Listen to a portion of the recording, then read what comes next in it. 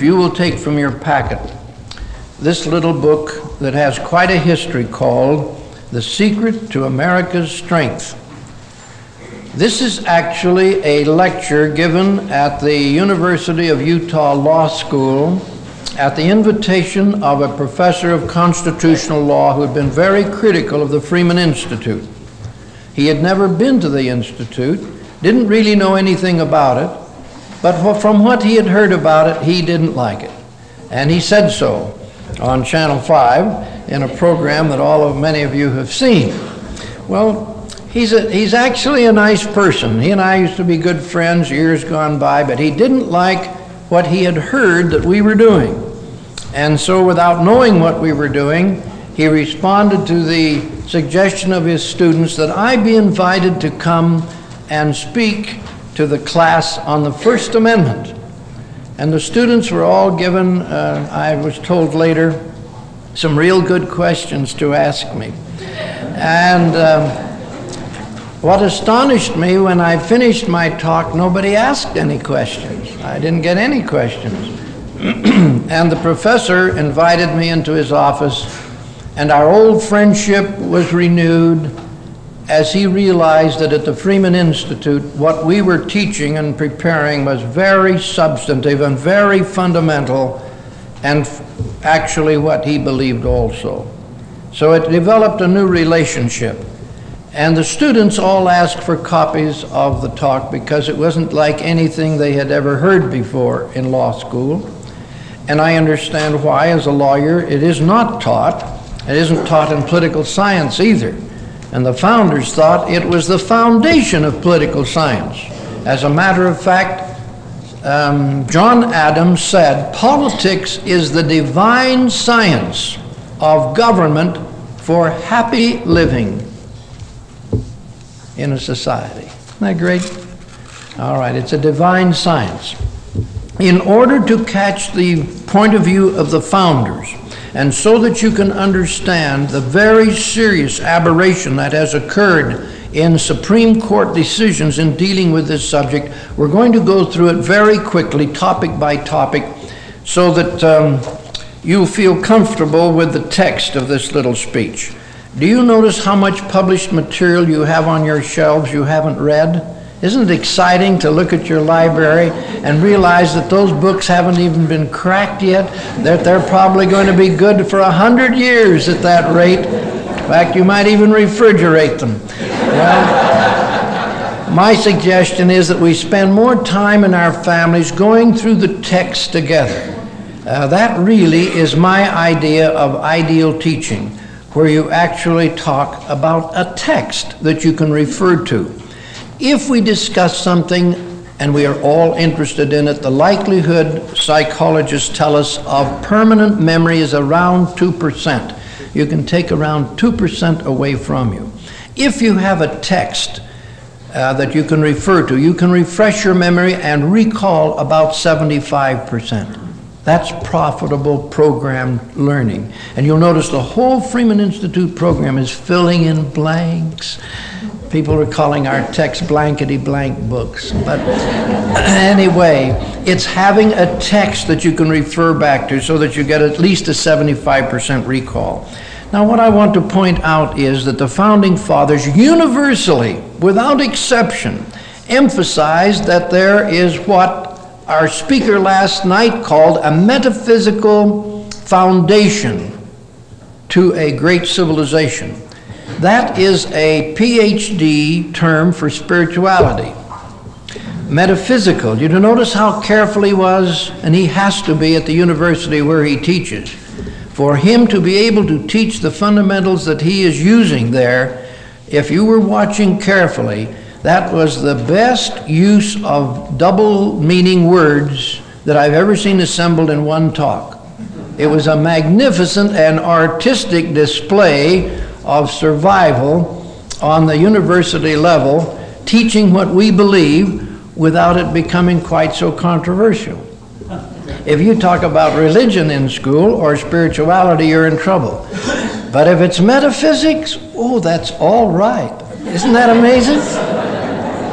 It's all right if it's metaphysics. Well, the founding fathers said, they didn't use the word metaphysics. They said, there is a spiritual foundation on which this nation and this Constitution is built, and George Washington said, if future generations do not preserve the spiritual foundation, the structure will fall. That's a prophecy. Now, we want to talk about that because there's great confusion in the minds of a lot of people, including the majority of the Supreme Court, on this subject. The same year that the founding fathers wrote and passed the Constitution in Congress, 1787, they passed the Northwest Ordinances in which they talked about schools. And they said, religion, morality, and knowledge being necessary to good government and the happiness of mankind, schools and the means of education shall forever be encouraged. They want schools to do three things. They want them to teach religion, morality, and knowledge. Well, just the second you start talking about teaching religion in school, the number one question is, whose religion? Right? The founding fathers' reply is fascinating. They said, everybody's religion. They wanted the universal principles of everybody's religion taught. It took me 2 years to find that. They thought any dimwit would know that. And so they didn't describe it. They didn't define it. They didn't spell out what the universal religion was. They called it the American religion, the universal religion, the common religion of all mankind. And it took me 2 years before I found it, first in Franklin, then in Jefferson, then in Madison, and then I began finding it all over the place. But anyway, they wanted the teaching of religion to be restricted to fundamentals. As Jefferson said, no religious reading, instruction, or excuse shall be prescribed or practiced inconsistent with the tenets of any religious sect or denominations. Now that's pretty tough, to be able to teach ideology that no church objects to. And so I really searched until I found out what they were. Franklin says at the bottom of page 2, here is my creed, and he wrote this just a short time before he died. I believe in one God, the creator of the universe, that he governs it by his providence, that he ought to be worshipped, that the most acceptable service we render to him is in doing good to his other children, that the soul of man is immortal and will be treated with justice in another life, respecting its conduct in this. These I take to be the fundamental points in all sound religion, suggesting that there may be some others that aren't so sound. But if they're sound, they'll at least have these 5 things. Now you'll notice that he has made 5 points. Number 1, the recognition and worship of a creator who made all things, at the top of page 3. Number 2, that the creator has revealed a moral code of behavior for happy living which distinguishes right from wrong. Number 3, that the creator holds mankind responsible for the way they treat each other. Number 4, that all mankind live beyond this life. And number 5, that in the next life mankind are judged for their conduct in this life. Isn't that interesting? Now, when I was a boy in the schools of Canada, I was taught those 5 things. Today, it's unlawful to teach that in a government or public school. In America, United States, the same restrictions generally apply. Although some teachers in their wisdom share these concepts with children, usually it is not done. I remember there sitting in the school in Raymond, Alberta, Canada. Right across the aisle was my second grade sweetheart. At least I should say my sweetheart in 2nd grade, so it won't be misunderstood. And in between was my best friend, and Gray Kirkham, and when she was talking to her little seatmate, he reached over and took a big red apple out of her desk and put it in his desk, grinning like a Cheshire cat. And I remember Miss Monroe said, "Gray Kirkham, I saw you take that apple." Boy, he put that back so fast and his face was red as an apple. Now she said, "Class, listen to me. I just did Gray Kirkham a great favor." I can understand why he would want that red apple, but actually it was Marie's, it was not his. And you see, if he had put that in the bib of his overalls and gone out in recess and eaten it, he would have eaten a stolen apple. And you see, after he went back to Heavenly Father, he would be asked about the stolen apple, and Marie would find out about it. She would be wondering all that time what happened to her apple. And she would find out, and you see how embarrassed Gray Kirkham would be. But she said, you see, he's put it back now. And so everything is all right. Now, class, I just want you to remember, you're never alone. When you do good, it's being observed. When you do not good, it's also being observed. Will you all remember that now? I want to tell you that made a tremendous impression on my second grade brain, or my brain in the second grade. I keep that straight. Now, my parents wouldn't have objected to that being taught to me in school. They would have loved it. Now, it's very important to understand how the founders felt about those 5 principles we've just enunciated. At the bottom of page 3, listen to this. Samuel Adams said, "These basic beliefs, which constitute the religion of America, is the religion of all mankind." See what they do? See why I was so frustrated? The religion of all mankind, the religion of America. They're driving me crazy trying to find out what they were talking about. In due time, I found it. John Adams called these tenets the general principles on which the American civilization has been founded. Thomas Jefferson called these basic principles the basic principles in which God has united us all. Now, just let me ask you a question. Do you consider those 5 things? Do Catholics believe all 5 of those things? What about Baptists? What about Assembly of God?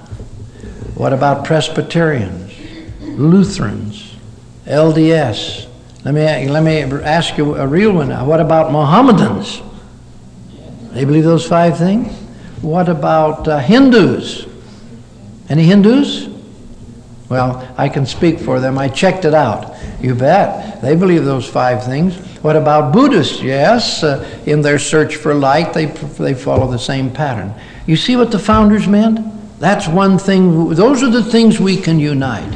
Now, they were so dedicated to the preservation, the teaching, and the promulgation of those principles that they wanted to encourage the churches of America to proclaim them with a vitality that would make it an integral part of our civilization and our culture. Let's go over here on page 4. In 1831, a young judge came from France to study our prisons. In France, they had a lot of people in prisons. We didn't have so many people in prisons in America. So he wanted to know why. So he came over to study them. He got over here and he looked around. He was amazed. He said to some of the people, "Where's your government?" "Oh," they said, "we've got one." He said, "Well, I don't see it. Who's running things?" "Oh," they said, "we are." He said, "I really believe you're right." Fascinating. So he gave up the study of prisons and started studying the whole system, the freedom system. He was here for about 2 years, nearly 2 years, and he went back to France and wrote his great classic, Democracy in America, probably one of the finest in-depth analysis of the greatness of America that has ever been written, either before or since. Listen to what he says. "On my arrival in the United States, the religious aspect of the country was the first thing that struck my attention.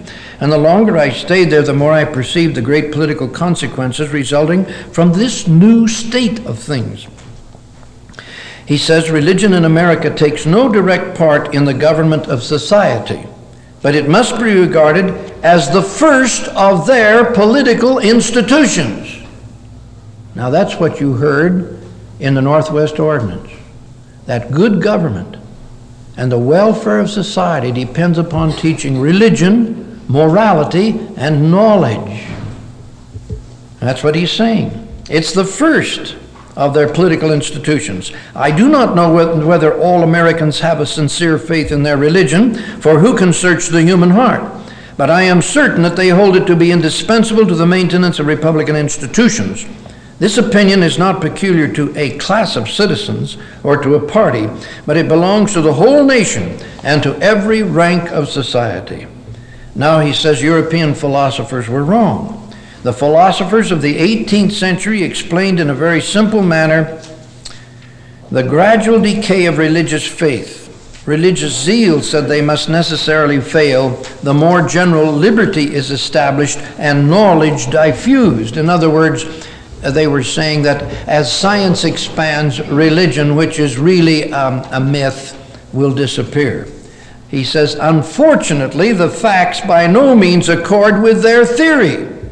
There are certain populations in Europe whose unbelief is only equaled by their ignorance and debasement, while in America, one of the freest and most enlightened nations in the world, the people fulfill with fervor all the outward duties of religion. See, these are books that we should be reading again, that reestablish the confidence and of the fundamentalism that is contained in the first free people of modern times. And those are things to be revived and perpetuated. Now, he says there's a new kind of Christianity developing in America. Isn't that interesting? He said that in America, freedom and religion were combined. They were unified. They had to kind of go together. He said in France, where we have a national religion, everywhere that religion is strong, freedom is suppressed. But it's just the opposite in America. And he says there isn't any pressure. There are many, many churches, but no pressure from the churches to take a political position. He said the sects, meaning different denominations that exist in the United States, are innumerable. They all differ in respect to the worship which is due to the Creator, but they agree in respect to the duties which are due from man to man.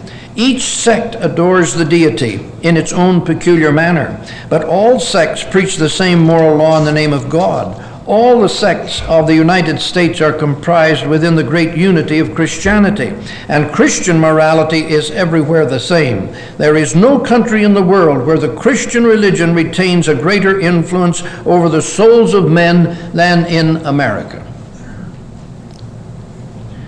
It was astonishing to de Tocqueville that liberty and religion could be combined in such a balanced structure of harmony and good order. He wrote, "The revolutionists of America are obliged to profess an ostensible respect for Christian morality and equity, which does not permit them to violate wantonly the laws that oppose their designs. Thus, while the law permits the American to do what they please, religion prevents them from conceiving and forbids them to commit what is rash or unjust." And that's what Cecil B. DeMille meant when he said, there is only liberty under law. You cannot have liberty without law. And then he described the role of religion in the schools. He says, in New England, every citizen receives the elementary notions of human knowledge. He is taught, moreover, the doctrines and the evidence of his religion, the history of his country, and the leading features of the Constitution. In the states of Connecticut and Massachusetts, it is extremely rare to find a man imperfectly acquainted with all these things, and a person wholly ignorant of them is sort of a phenomenon. Then he says, he was amazed how much was coming across the pulpits of America that stabilized the culture, the political establishment of the people.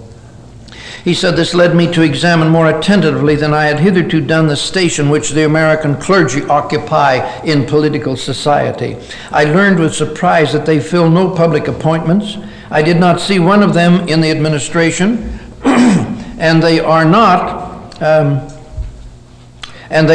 even represented in the legislative assemblies. You see, that was quite different. In England and France, you had the traditional national churches occupying some of the highest offices in the land. to protect their own interests and impose certain ideals that were theirs on the people.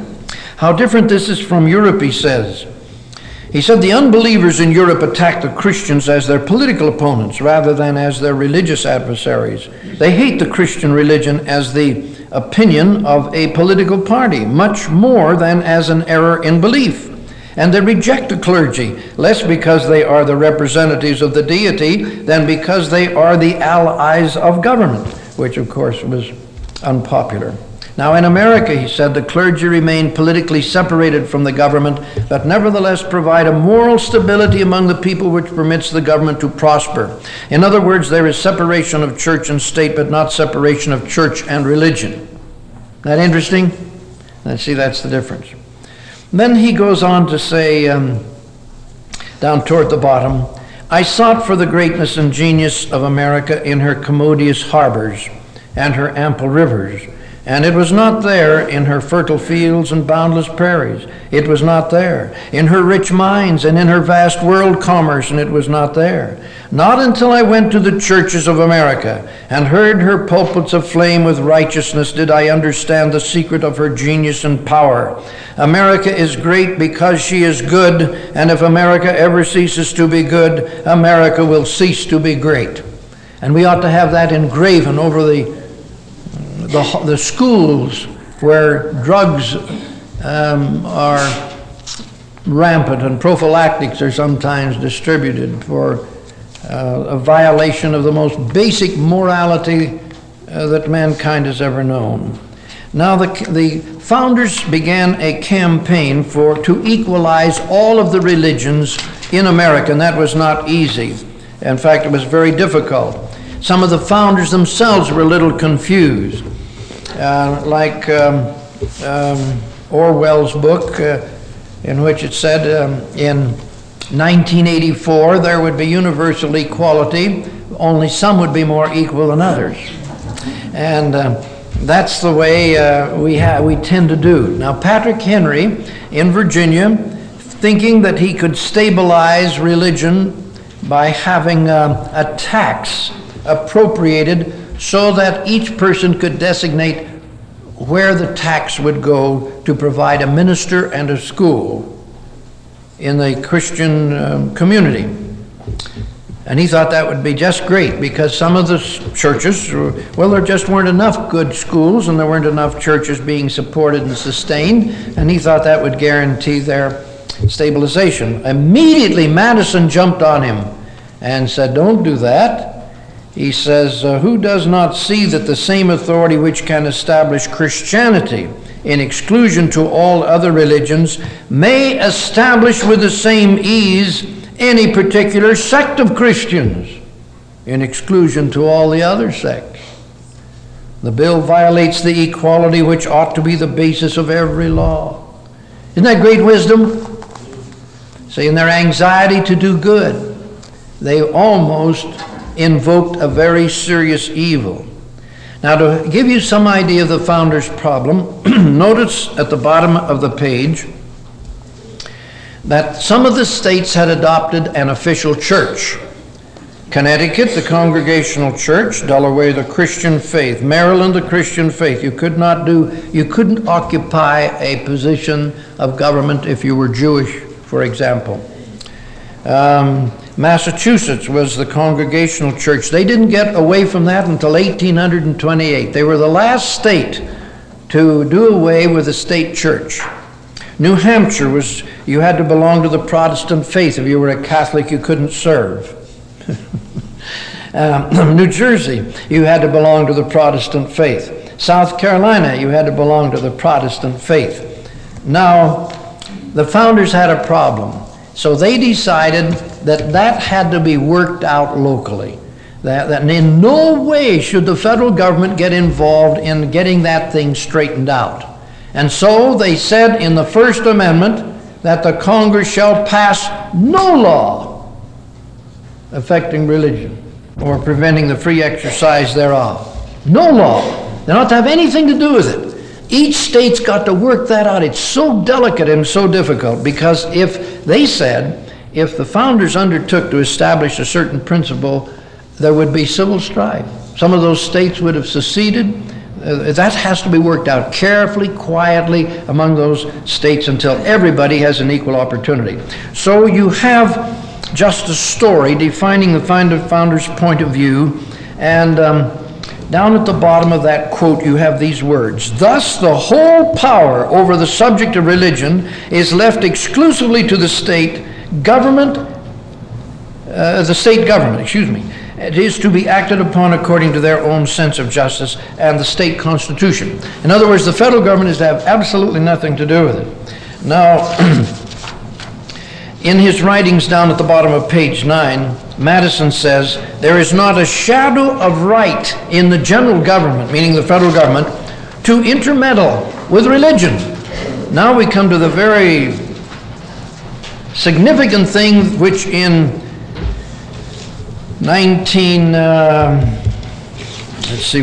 about 64, the Supreme Court should have read this statement that we're now going to read. Here is a statement by Jefferson.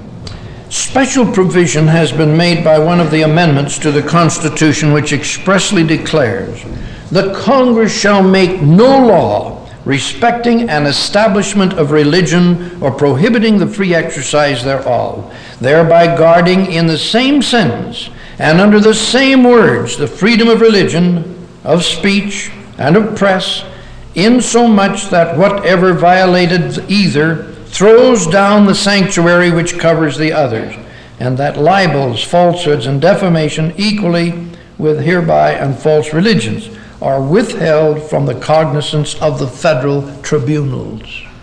Not only can the Congress not pass any law, the subject cannot be brought up in the federal courts. Isn't that interesting?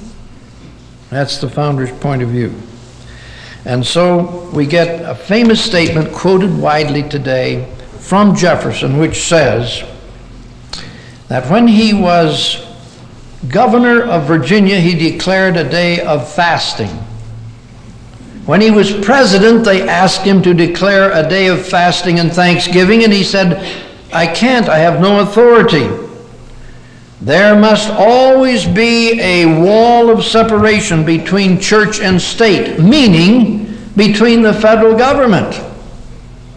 When he said state in that statement, he was talking about the federal government.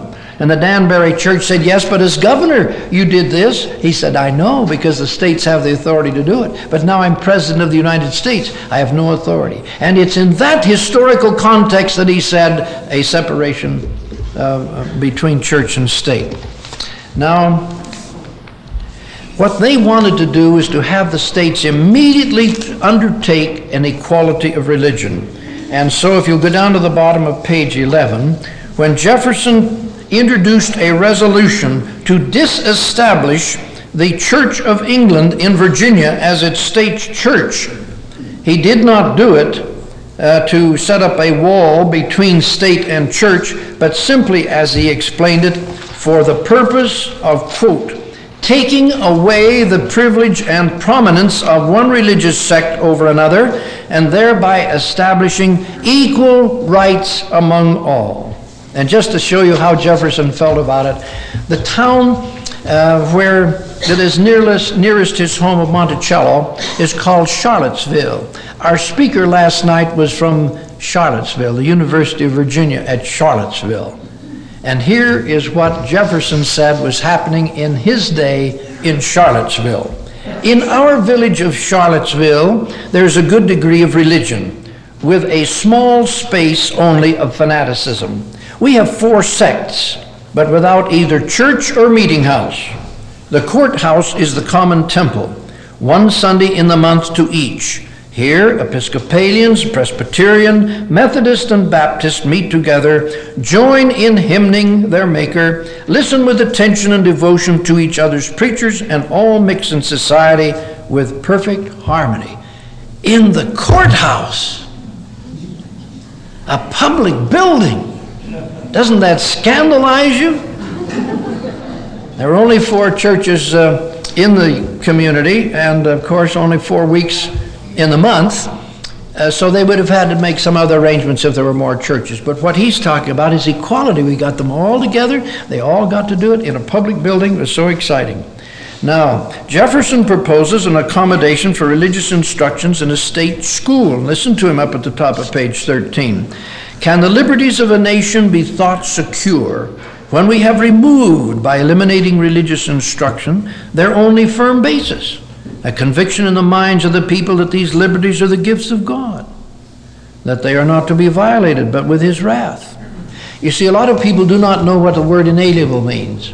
The founders used inalienable or unalienable, depend on whether you went to Williams and Mary or Harvard, but they both mean the same thing. What is an inalienable right? There isn't one American in 10,000, including lawyers, that can tell you when a right is inalienable.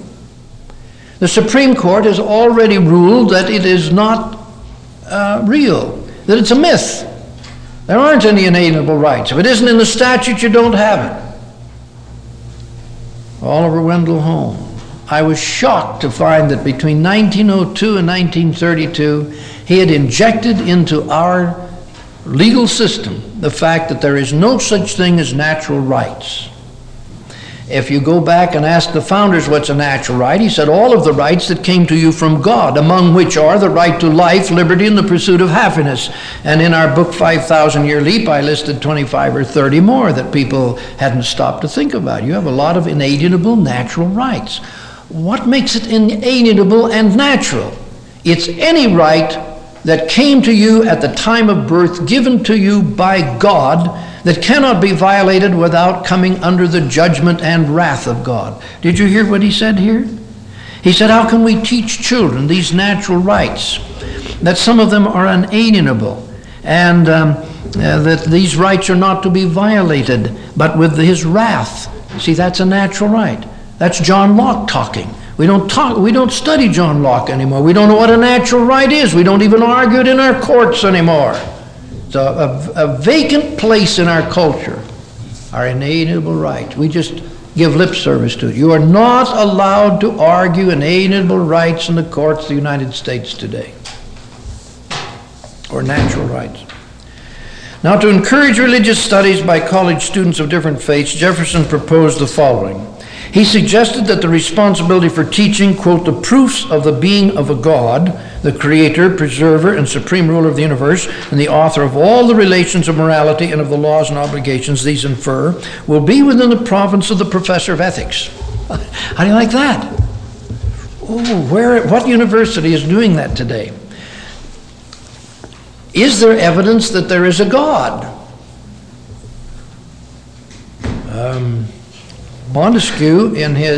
John Locke, in his essay on human understanding, said, anyone who doesn't know that there is a divine creator is irrational and hasn't talked to his brain lately, because the human brain will not accept the proposition that everything we see about us fell into place accidentally. You just talk to your brain, as you've heard us do this in our classes. You just talk to your brain and say, brain, you know, with all of the freezing and melting, exploding, expanding, contraction, and all the forces of nature, given eons of time, would it produce a watch, brain?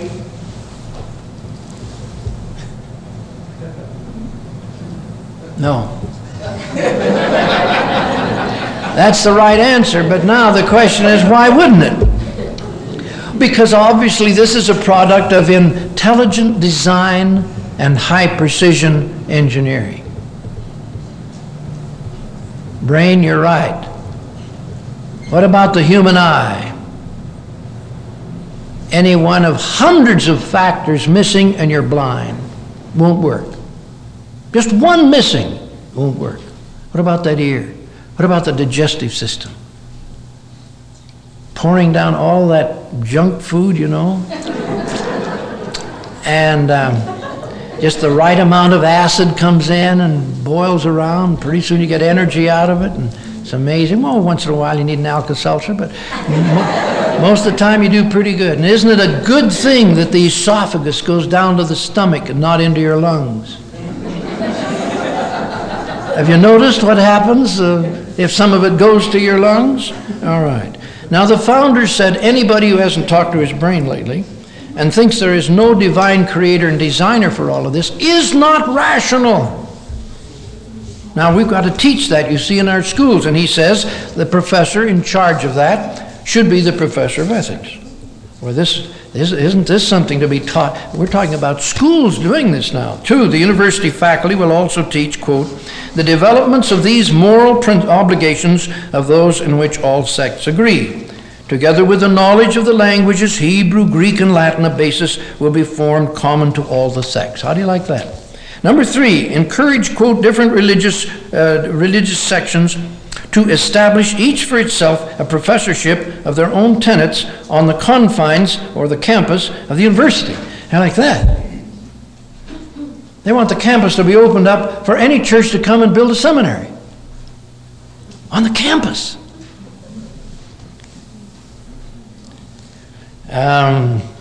Or near it, so that their students may attend the lectures there and have the free use of our library and every other accommodation we can give them, preserving, however, their independence of us and of each other. See that spirit? Equality, but separation. 4, Jefferson also is in favor of enabling students, this is a quote, of the university to attend religious exercises with the professor of their particular sect, either in the rooms of the buildings, still to be erected, by the way, by each denomination on campus, or in the lecturing room of such professor. Oh my goodness, this is horrible. I mean, we got the professor actually holding religious exercises in his assigned classroom. Isn't this scandalous?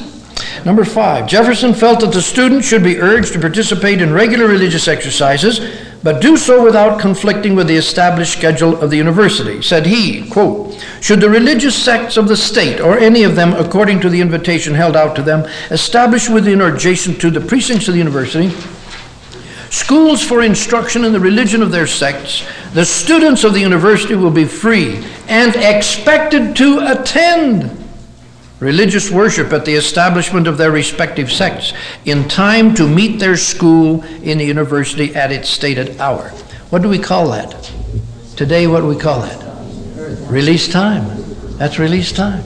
You got it in Jefferson. You know, I got so thrilled when I read these men because I went all through political science and law school without having to read any of this.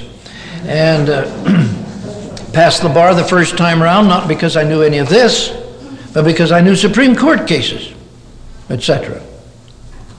And when I started in studying this, I started in like a kindergarten student. I read Polybius. I read Cicero. I read Montesquieu. I started reading John Locke. And I read Hobbes, and I read a few other people. I couldn't believe my eyes. And I got into 125 volumes of the Founding Fathers' original writing and found the answer to every major problem facing America today. I want to tell you that put fire in my bones. And by 1971, I couldn't stand it any longer. And we started holding little classes. My students would all come in with crooked arms. First few times, I'd urge them to come in on Saturday, and because we were separate from the campus entirely. But who else would come? I'd say, how'd you like to study the Constitution in the tradition of the Founding Father? It's a great idea. Sometime I'm going to do that. See you later. But in due time, those students told their parents. And it wasn't long before I had wonderful people sitting there in those classes that thrilled me. And one of the biggest thrills was when I looked down in one of those classes at the Beasley Building one day, and I saw Hartman Rector coming as a result of one of his sons being in a class. That was so thrilling to see wonderful friends for whom I had the greatest respect coming to hear the Founding Fathers' story. Well, I'm almost through now. I've enumerated the things that Jefferson had said in those previous passages. And Jefferson sees great advantages in following these guidelines.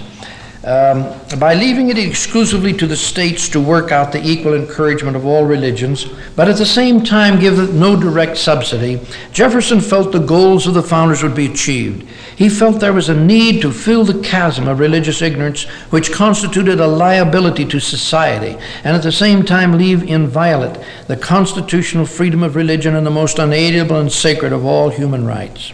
Jefferson, like other leaders among the founders, seemed anxious to not only encourage all religious faiths on a basis of equality, but also to have them develop a spirit of toleration for each other.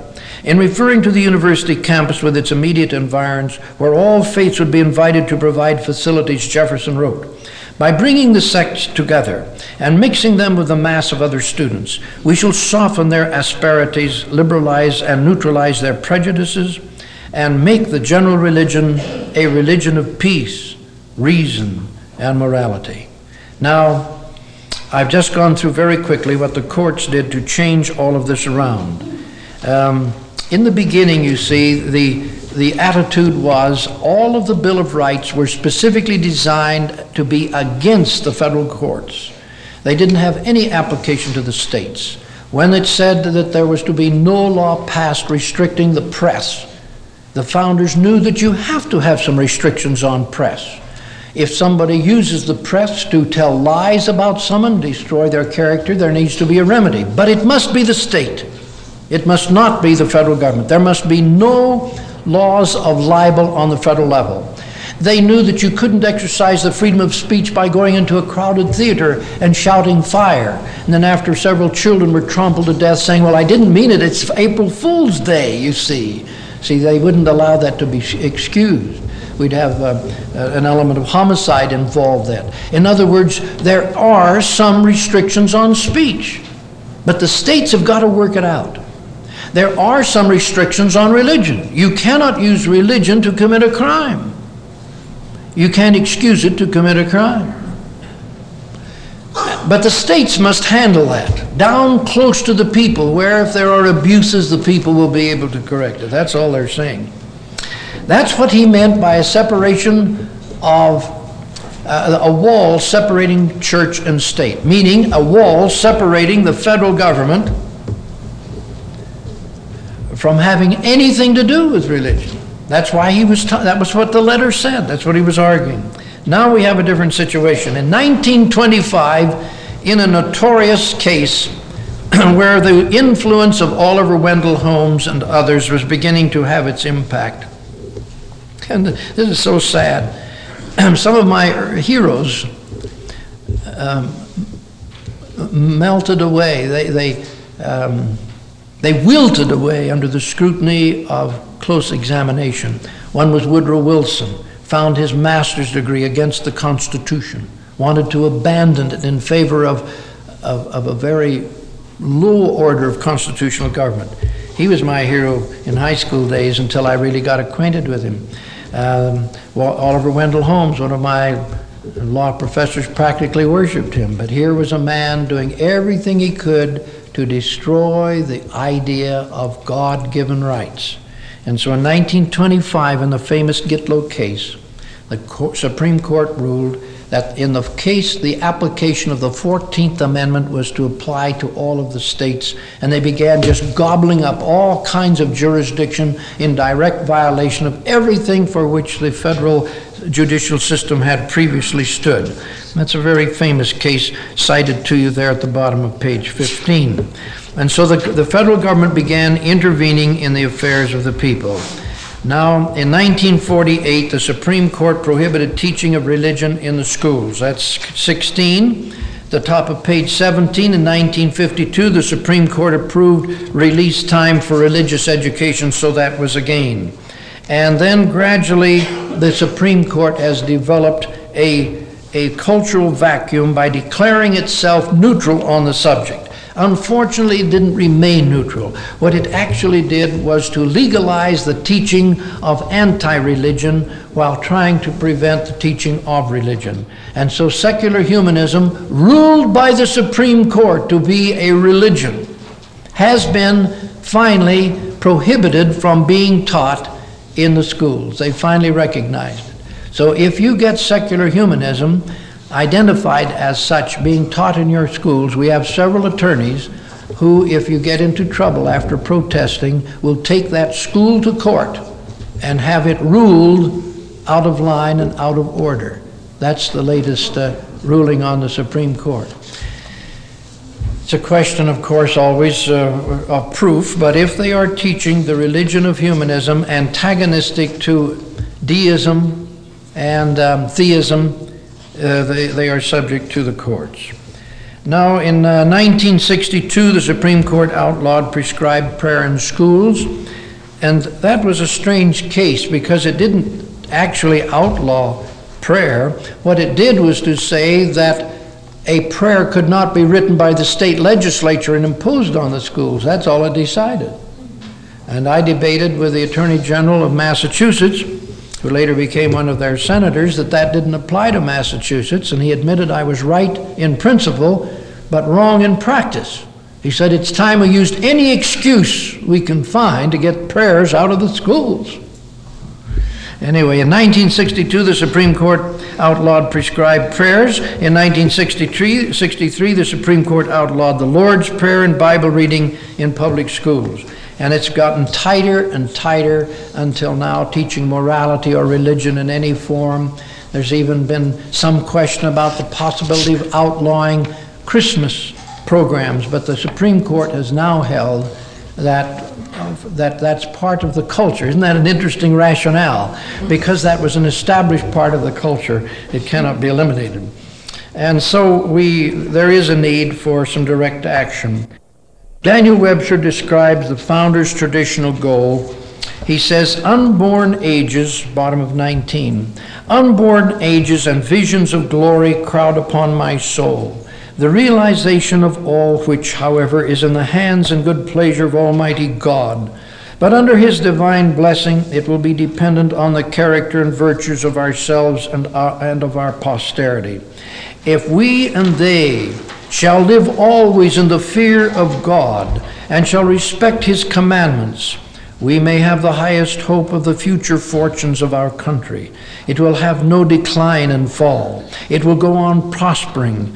But if we and our posterity reject religious instruction and authority, violate the rules of eternal justice, trifle with the injunctions of morality, and recklessly destroy the political constitution which holds us together, no man can tell how sudden a catastrophe may overwhelm us that shall bury all our glory in profound obscurity.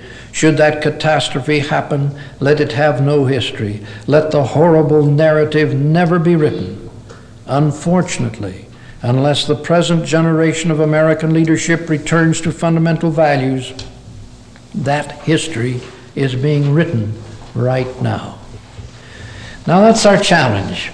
So will you put this little book where it won't get lost or gather dust, because we've kind of gone through it now.